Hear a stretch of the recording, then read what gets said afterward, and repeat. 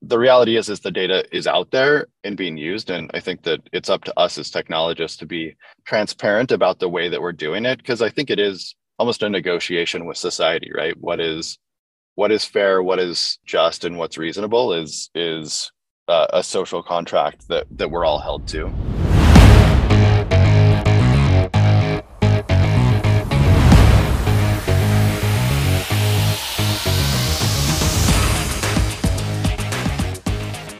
Good morning, good afternoon, or good evening, depending on where you're listening.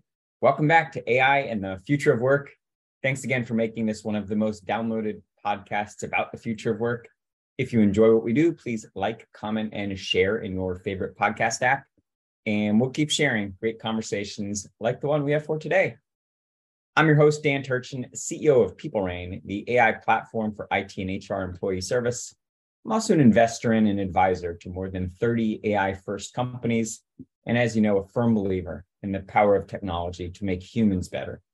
If you're passionate about changing the world with AI or just looking for your next adventure, let's talk.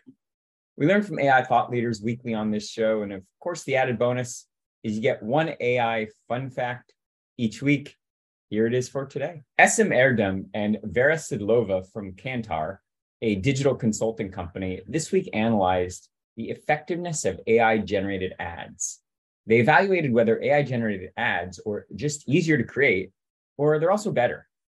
Their conclusion is that AI-generated ads perform well when evaluated based on long-term brand value versus human-generated ones. They also found that the best performing ads involved the fusion of human-written scripts with machine-generated images. It's a well-written, data-driven article that goes beyond kind of the typical fear-mongering we hear related to AI eliminating creative jobs. And it's certainly one that's relevant to today's conversation, which we will shift to now. AI is here to accelerate the world's creativity. In fact, it's one of the things generative AI does best. Imagine a world where personalized campaigns help products we love find you. Today's guest did just that, and he created Evolv AI to help brands connect with customers across all digital channels. Tyler Foster is the CTO of Evolv AI, a platform that helps brands improve conversion and experiment faster. He started the company with CEO Michael Scharf in 2019, and together they've grown it into an early leader in AI-first digital experimentation, having helped brands like Safelite, DirecTV, and Verizon. Prior to Evolv AI, Tyler was the founding CEO and chief architect of Sentient Systems and an early software engineer at Cloudera. And without further ado, Tyler, it's my pleasure to welcome you to the podcast. Let's get started by having you share a bit more about your background and how you got into this space. Thanks, Dan. Yeah. Sorry, quick correction. I was the founding CEO of Sentient, but I didn't found Sentient. So, my background is pretty diverse, I would say. Interesting early start growing up in a small town in southern Utah that was very rural and agricultural. But my father was a software engineer in the early days at Motorola, building operating systems and assemblers primarily. And he ended up homeschooling me through a lot of my education. And so that was really my first start with technology, was going home and working in technology and then going out and playing in the dirt. So it was an interesting start. But from there, I really moved towards more towards kind of AI and an early anime geek, and just loved the idea of the ways that computers could potentially think. And so it was a really early passion for me. From there, I moved to Seattle to actually go to school to become a professional scuba diver.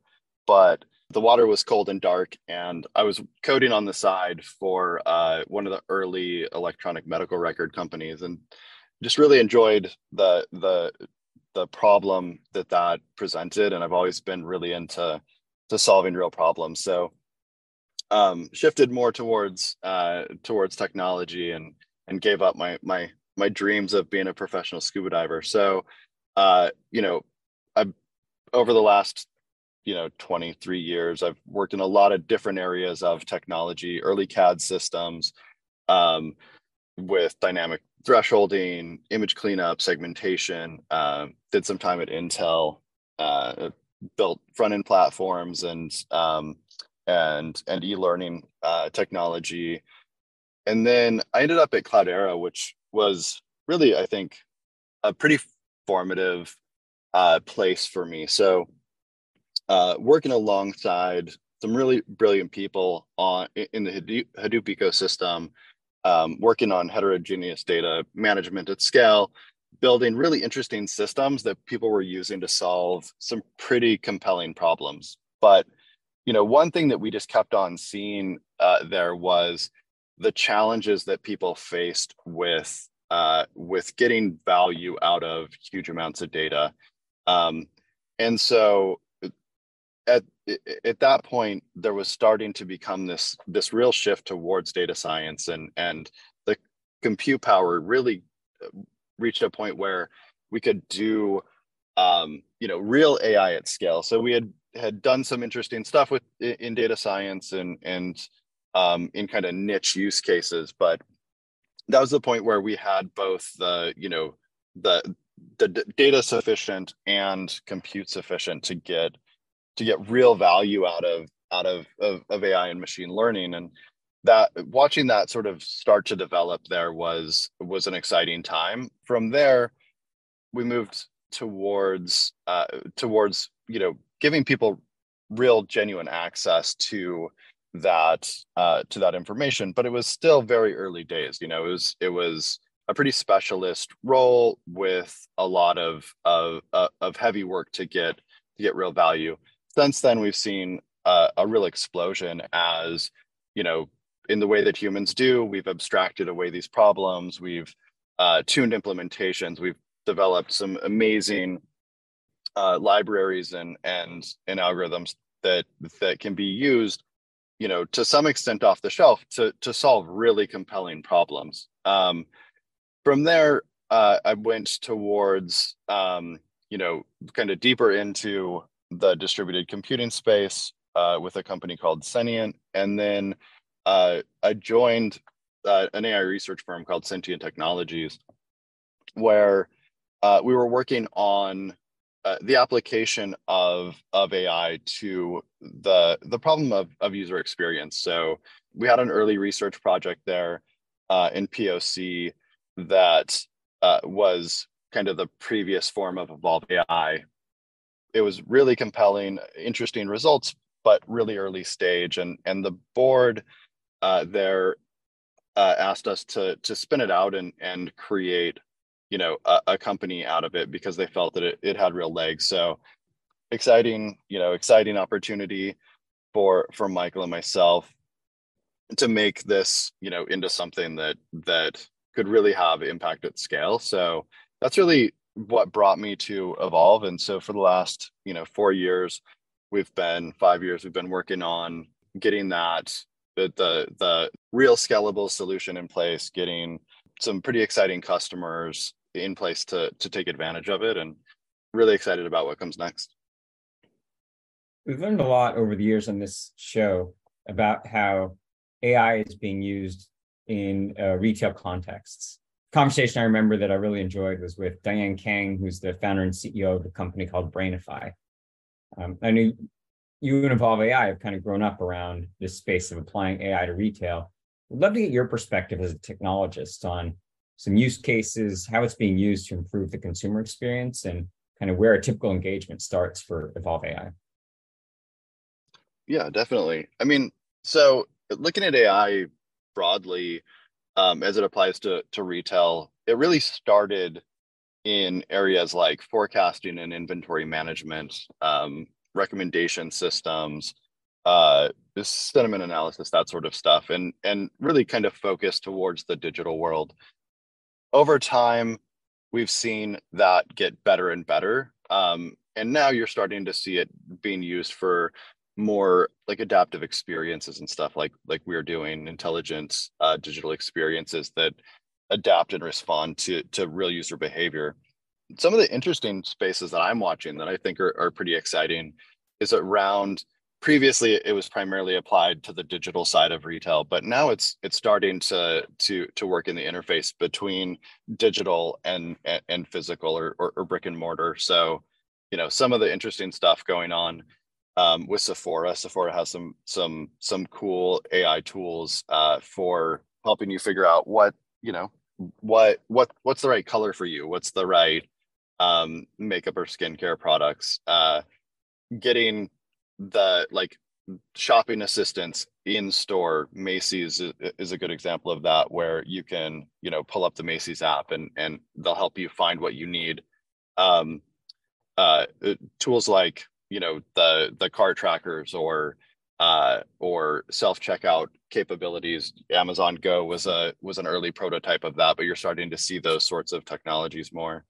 And then getting into kind of sentiment analysis and taste analysis for the individuals, where you can see companies starting to offer to scan your Pinterest board and help you connect that with furniture, or helping to kind of scan your facial responses to clothes as you're looking at images and styles, to understand what you have affinity towards, or the your skin texture and color, to help you understand what the best skincare routine is. So it started out kind of simple and broad, but it's gotten to very kind of specific use cases that I think are adding a ton of value in people's lives, and helping them connect with the products that they'll love, and cut through the noise of the modern kind of retail experience, where there's sort of product or offering overload. Those are amazing use cases. And I believe that the way we interact with brands as consumers is going to change dramatically over the next couple of years. But the flip side of that is, in order to make these hyper-personalized automated decisions, these brands need to be collecting massive amounts of data about us as consumers. As a technologist, what do you think is our responsibility as vendors using this consumer data to make decisions, to be transparent and responsible with our use of the data we collect? Yeah, I mean, I think that one of the realities of the modern world is that it's pretty quantified. There's tons of data being collected all the time, so much so that it's not, a lot of it isn't even particularly useful. And so I think that when we're thinking about privacy in the modern world, it's an interesting kind of dichotomy, right? We want the benefits of uh of the being connected with the information that we want, being able to find the products that we need, but at the same time we don't want it to be used to exploit us or manipulate us into doing something that we wouldn't choose to otherwise. So I think that society is pretty good about holding companies responsible for misuse of the powerful tool that is data. But at the end of the day, there's data that exists, whether it's the CCTV cameras that you walk by, or the processing of your social network and all of that stuff. So I think the reality is the data is out there and being used, and I think that it's up to us as technologists to be transparent about the way that we're doing it, because I think it is almost a negotiation with society, right? What is fair, what is just, and what's reasonable is a social contract that we're all held to. We had a great guest on recently named Meredith Broussard, who's a professor, and she wrote a book called More Than a Glitch, about kind of algorithmic accountability. And one of the stories she tells is about the racist soap dispenser. And it turns out, a certain vendor of soap dispenser trained its sensor models on data that was mostly, non-dark skin people. And so when a dark skinned person put their hands under it, it wouldn't dispense soap. I'm curious to know, as the CTO of the company, and kind of, you drive the vision for the technology, are there any specific examples of where you've come across a situation where you feel like there may be some ethical principles at risk, or you've had to kind of coach the team about, what could go wrong, if the data is misused? Yeah, I mean, I think that there's always that that fine line between being helpful and being, you know, being disruptive to somebody's workflow. And I think that when it comes to training data, it's important to think about, especially when thinking about adaptive experiences. One of the things that I think is most powerful about it is accessibility, right? How do we achieve, really truly accessible experiences that, as as they're adopted more broadly across society, are able to solve for, the differences between the ways that we think and learn and interact. um, and so making sure that your training data is always representative of, um, society as a whole. I think oftentimes when you look at quantitative analysis, you end up, really processing for the average. And so staying aware of that that diversity aspect, that accessibility aspect, is something that's super important to us as an organization, and to me personally in my life. So now think about yourself as a consumer, like in a mall or wherever ads are being targeted at you. What do you think your rights should be in terms of when a recommendation is made for you that's inappropriate, or when you feel like you don't want to be targeted? What are your rights as a consumer? Yeah, I mean, I think that there's a couple of aspects to that. So one is, you know, what are the data sources, or how are they pulling data about me specifically, right? I think oftentimes if you look at sort of the traditional data sets, you end up with really, demographic, psychographic, where you're trying to segment and categorize people into to pretty broad groups. And I think that process tends to ignore the detail of a person and their current situation. And usually the more important information for connecting a user with the right product is their current need, their current behavior. So like if you are, you walk into a retail store and you're looking around and kind of wandering around, there's probably a retail worker there that can connect with you and help you find the product that you're looking for, um, or the answer that you're looking for, right? And it's based not on your demographic profile, not on, you know, the fact that you were just on Facebook, right? It's about your behavior and kind of like your demonstration of a need. And so I think that companies need to really focus more on connecting with you in the moment, as opposed to over classifying you and then, trying to treat you a certain way over time based on that.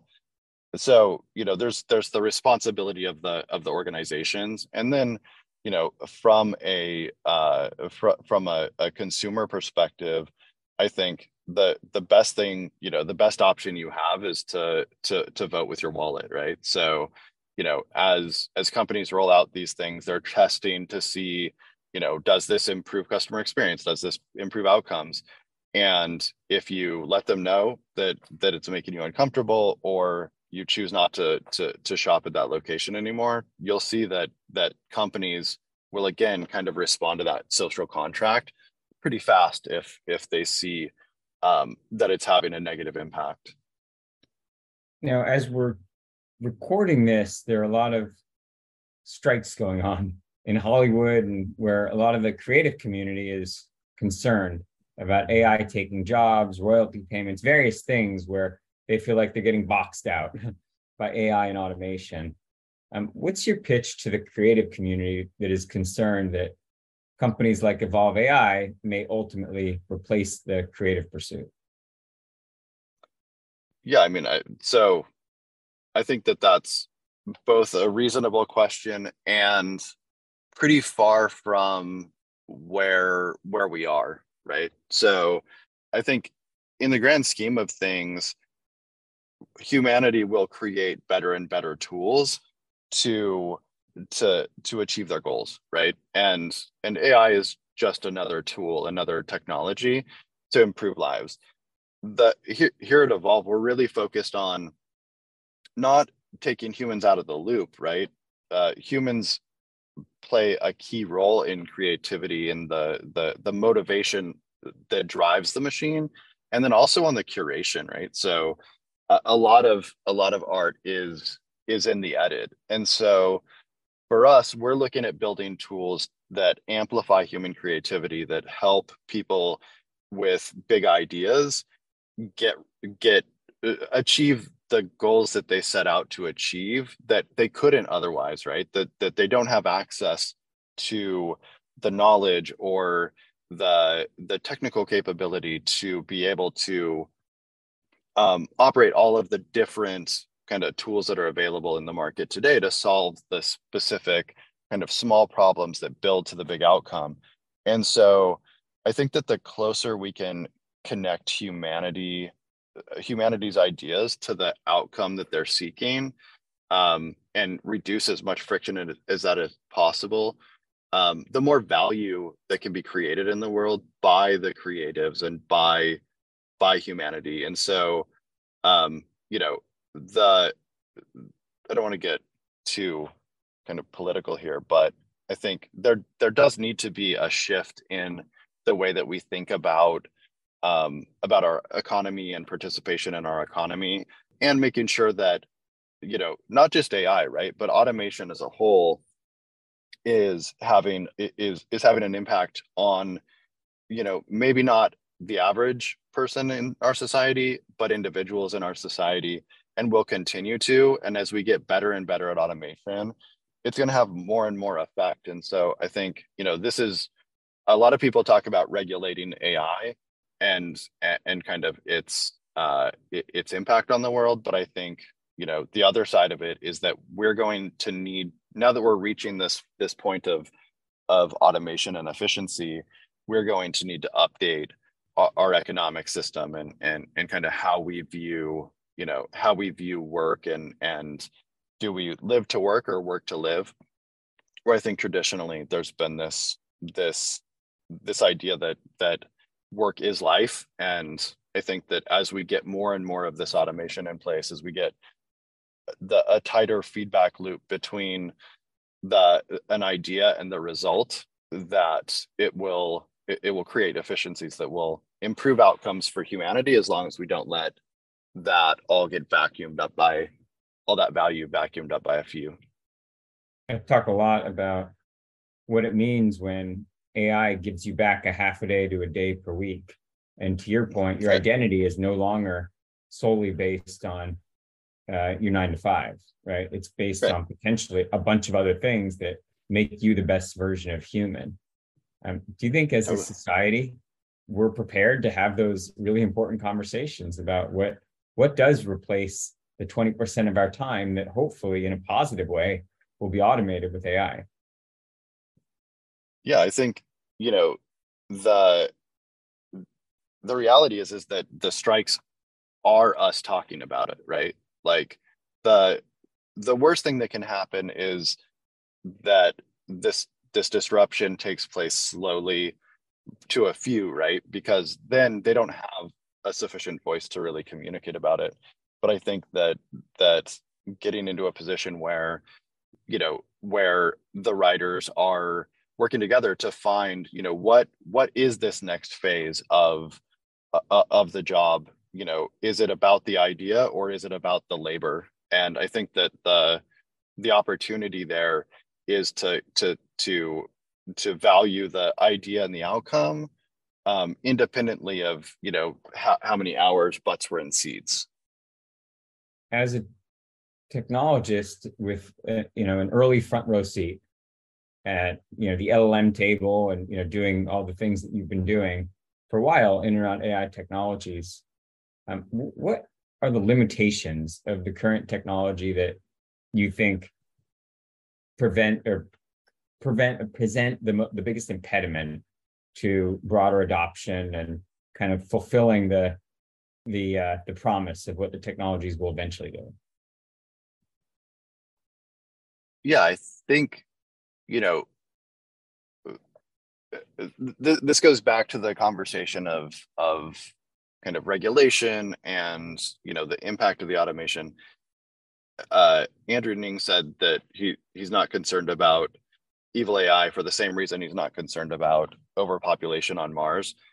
Being in this every day, kind of being active in the state of the art, I think now is the time to think about it. Now is the time to prepare for it. But the reality is that we're still early days. There's a lot of limitations of it. The models can do interesting tricks, but in the grand scheme of things, there's still a long way to go to get to reason, to get to agentive AI, to to have it playing a more active role in our lives and society.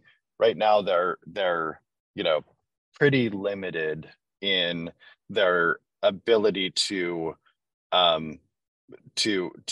connect a problem to a solution, and that I think is going to continue to be the case for the at least the next decade. And so in the grand scheme of things, I think now is definitely the time to talk about it. But when people are thinking about how can I incorporate generative AI into my workflow, whether it be through image generation like Stable Diffusion or Midjourney or Chat GPT or products like ours or Copilot, if you've used these technologies and actually tried to apply them to a big problem, the human is going to be very necessary for quite some time.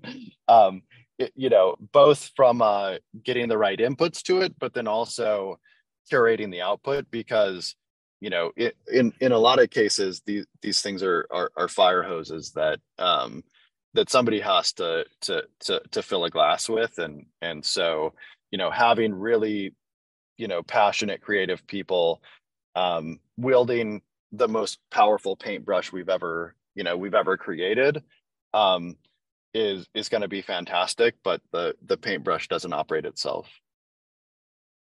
Such an important point. The closer you are to the actual technology these days, the more you realize that it is at best capable of being a co-pilot. But let's just be clear, who's driving the plane? Exactly. There should be no doubt. Yeah, exactly. Now, one of the things that I think about a lot is, as a consumer, I'm becoming more and more accustomed to questioning everything that I see, whether it's a billboard or an ad or a new product offering or a blog post about what the origin of it was and whether or not it was human or machine generated. And it matters to me. It really matters if it was someone that I trust's unique work versus a next word predictor having generated something it seemed like would interest me.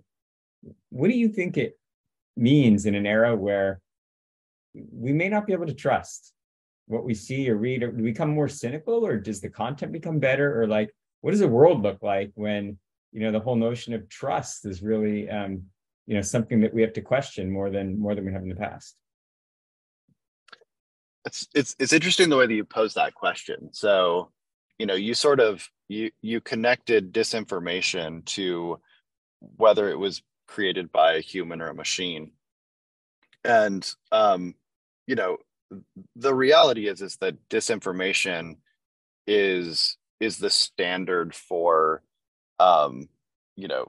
for information at scale in our culture and politics already, right? Like if you look at the major news organizations, you look at the dishonesty and data manipulation in scientific papers, like disinformation has been present at scale within our world. There's the old saying, there's three sides to every story: yours, mine, and the truth.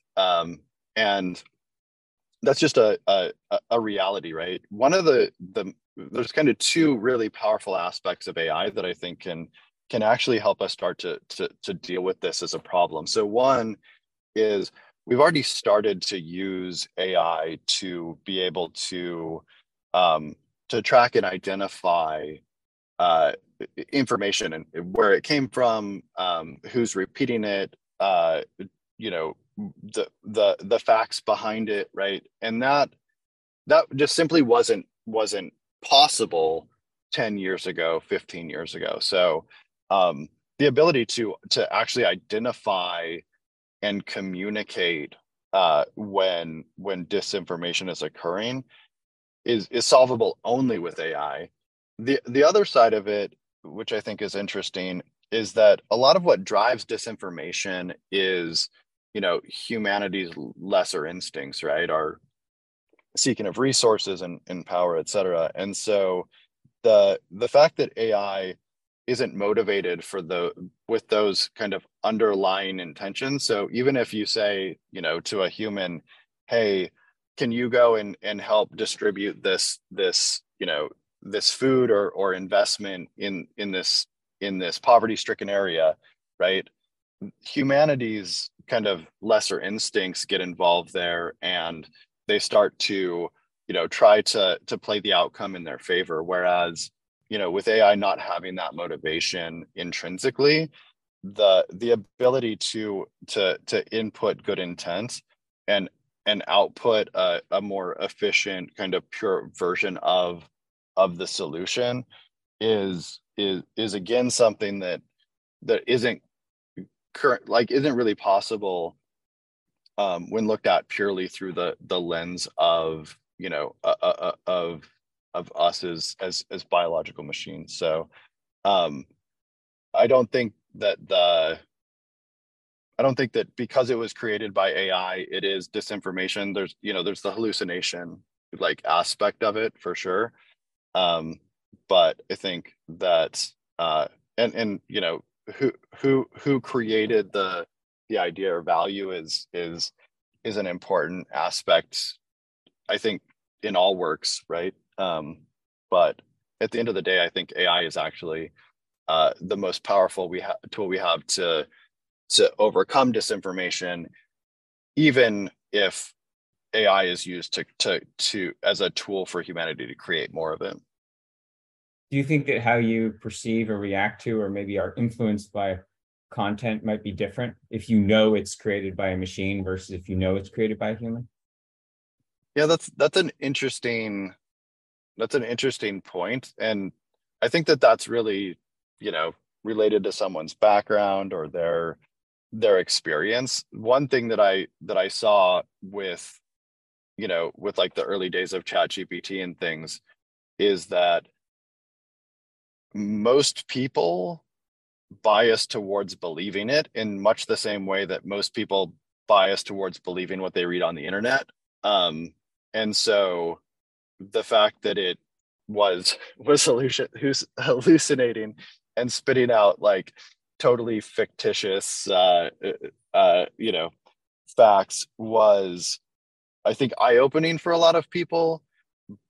But I think that as that gets solved, the cool thing about AI in general is that as these models are used and improved, it's centralizing the corrections, right? And so rather than distributing a fact or piece of information across millions of instances of books and content on the internet and stuff, being able to kind of centralize it and then correct it in place, I think will get your core accuracy up in some of the larger, more meaningful models and knowledge bases. And then you can also track the a specific application of that knowledge back to its original source in a way that's really never been possible. So the potential for it to be more accurate than could ever exist today is, I think, the upside. The downside is that the bias towards trusting it is similar to our bias towards trusting when our friend says that they caught a fish they didn't or something. So we need to always be skeptical, especially when bias or the motivations are in question, whether it comes from AI or humans. Hey, Tyler, it feels like we're just getting started, but I got to get you off the hot seat, but not before you answer one last question for me. So roll back the clock to when Tyler was the software engineer at Cloudera, just an iconic company, had amazing success there. And in fact, Almer, who is the founder of Cloudera, will be on the podcast in a few weeks. I'd love for our Awesome. audience. Yeah, I'll tell him to say hi. I'd Yeah. love for our audience to hear from you. What did you learn from that experience as a leader and maybe as a technologist? Yeah, I mean, like I said, I think Cloudera was a really formative company for me. One of the things that I've always found is I'm just in awe of how amazing people are and how well intentioned they are. And there were some really amazing kind of driven people at Cloudera that were just trying to have a big impact on the world. And that was exciting for me, you know. As far as my practice as both an entrepreneur and a technologist goes, you know, there are a couple of takeaways that I had from that experience that have continued to drive me in ways. And so, you know, one is really there's there's a lot of things that you can do, right? But really, there's not time to do everything. So focus and like really prioritize ruthlessly the stuff that is going to have the biggest impact on somebody's life, and then find the shortest path to the goal, because the shorter the path to the goal, the quicker you can get to hitting the next big impactful thing in people's lives. And then finally, never solving problems for your future self. So when when you're building systems, oftentimes you're thinking about how do I, how is this going to be used in the future, and like you implement a bunch of abstraction layers and like functionality and stuff that you're like, I think that this might be useful at some point. And that wasn't really the practice at Cloudera, and it created huge efficiencies, and a huge opportunity to create more good in the world. So those were really the big ones, is hire amazing people that you want to work with, focus on the biggest and kind of best opportunity you have for impact, and do it as cleanly and tightly as you can. Good advice. And don't design for your future self. I like that one. You'll either have more money or be out of a job. So don't worry about it. Hey, Tyler, this has been a lot of fun hanging out. Where can the audience learn more about you and the work of Evolv AI? Yeah, definitely. Check out our site, evolv.ai. Check us out on social media. We post pretty actively on LinkedIn, and really just getting our Instagram channel up. So you'll be hearing a lot more from us over time, but you can check us out on those channels. Great. Well, we're all rooting for you and the team to succeed. Thanks a lot. Well, that's all the time we have for this week on AI and the future of work. As always, I'm your host, Dan Turchin from PeopleRain. And of course, we're back next week with another fascinating guest.